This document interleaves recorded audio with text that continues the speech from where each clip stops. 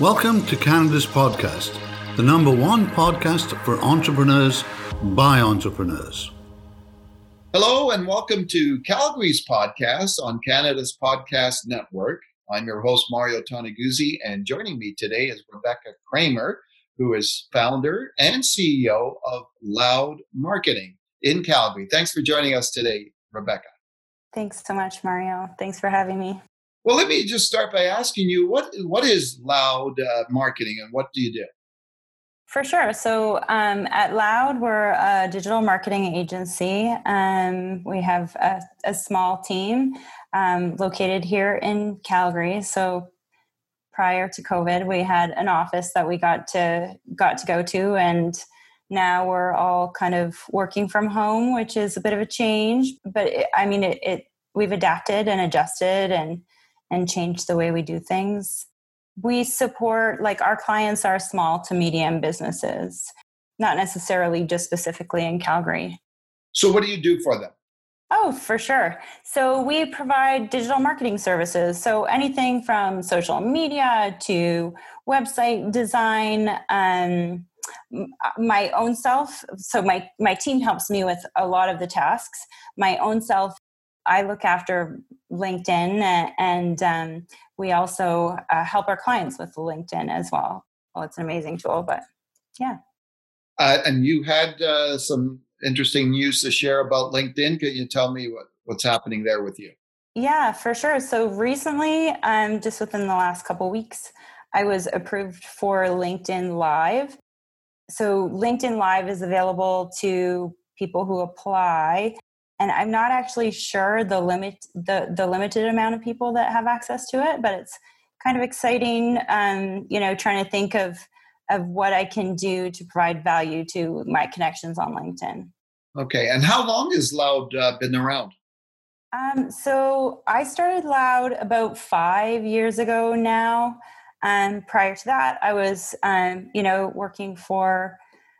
working in a corporate company, and decided that I wanted to be on my own and do my own thing. And it started with just me. And once it got too busy for my own self, I hired and grew, and here I am today, still going at it, and I love it. And what's the significance of the name? In capital letters, too, right? Loud. When I was trying to think of a name, I was just trying to think of, what does it mean to stand out, or how can you differentiate yourself? How can you stand out? And being loud is obviously one of them. And sometimes I tend to be, so. So in the area that you're in, obviously, how important is it, especially now for businesses are challenged in these trying times to get their message out, to get their word out? How important is it for them to embark on digital marketing strategies and campaigns in that area? I mean, especially now more than ever, we're able to communicate just the same way we are right now on Zoom. Prior to COVID, it wasn't so acceptable. People weren't forced into this. And so the nice thing about that means that we all have the opportunity to do business with people all over the world. And so being able to communicate your why to people who might potentially want your services, that's what we help our clients do. We help our clients tell the story to their potential customers or clients as to why they can solve a problem. When you look at the digital world, and especially social media, if you're a company and you're not doing that, you're pretty much toast in this world, aren't you? Exactly. So in the olden days, it used to be, just yellow pages, right? And then came websites, and if if you didn't have a website, then you pretty much didn't exist. But the reality is that now people go onto social media specifically looking for businesses that they're familiar with or services. And if you're not there, pretty much like you don't exist. What do you tell businesses, especially now, maybe a lot of them, are cutting costs, right? So they cut. And a lot of times marketing seems to be an area that they cut. which personally I just think is a stupid mistake. But so, what do you tell business? How do you not argue with them, but present a case that this is the last thing you should be chopping from your budgets these days? So there actually is a story that Kellogg's increased their marketing budget in a down economy, and now that's the name that we know. And who knows about the other brand? In a down economy, people are decreasing marketing. So if you think about what that leaves for you, it leaves more of the pie. So by increasing your marketing and reaching the people who might be changing the way that they shop based on what's going on in the world right now, changing what they're shopping for, there's so much opportunity that if you cut your marketing, you're basically like turning off the lights and closing the curtains and locking up. For businesses that are struggling, that maybe are considering canceling their marketing or decreasing their marketing, there are some things that they can do themselves to make sure that they're present and visible. And that's one of the most important things, making sure that people know that you're still open and that you have products or services to sell. Yeah, because I guess, I always say to people, unless you shout it out, to the world that you're there, how do people know you're there, right? Yeah, exactly. What's your sense of the mood of Calgary and Calgarians and businesses these days, considering everything that's going on? I think that what we're not really talking about, a lot of us are not talking about the fact that all these brand new entrepreneurs so they've been laid off, and now they still have a little bit of income, and they're stuck at home. So they're looking for jobs, but also starting new businesses. And so I actually think, from a perspective of a business owner in Calgary, there has certainly been massive changes, but also massive opportunities. Mm-hmm. What do you like, Rebecca, about being an entrepreneur? Oh, about being an entrepreneur. You know what I used to think? I used to think that I would have so much free time to just I saw something today about entrepreneurs leave a 40-hour work week to go and work 80 hours for themselves, So what do I like about being an entrepreneur? That's a really hard question. I think what I like about what I do, specifically what I do, is that I learn from everyone on my team, like on a regular basis, and they learn from me. And when we can see the results for a client, where they're growing their business, where they're successful because of things that we've done, that's really exciting for me. When it comes to having a team and knowing that I'm helping these people pay rent and pay for groceries, it's really exciting that I'm still able to do that right now. Yeah. Interesting what you brought up in terms of the hours, because that's the one thing I found for myself personally as an entrepreneur myself, right? Is that you really have two jobs, don't you? Like your one job is what you actually do, right? And business that you're in. And the other job is the business itself and marketing it and selling it and getting customers and sales, et cetera, right? Is that something you think a lot of entrepreneurs don't really understand until they actually get into it?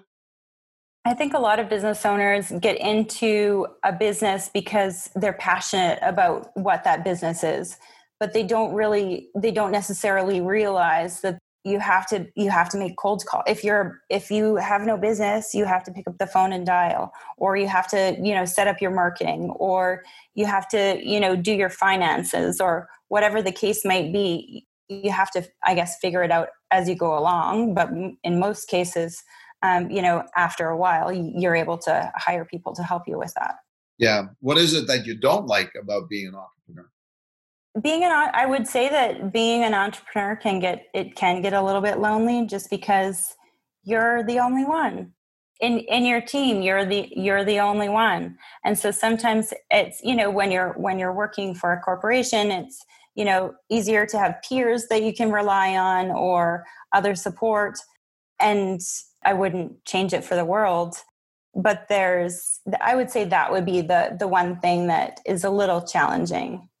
Well, so over the years, on being an entrepreneur, I was wondering, is there something that you've either been told or read or heard that would be a great piece of advice for being an entrepreneur? What's something resonate with you over that time?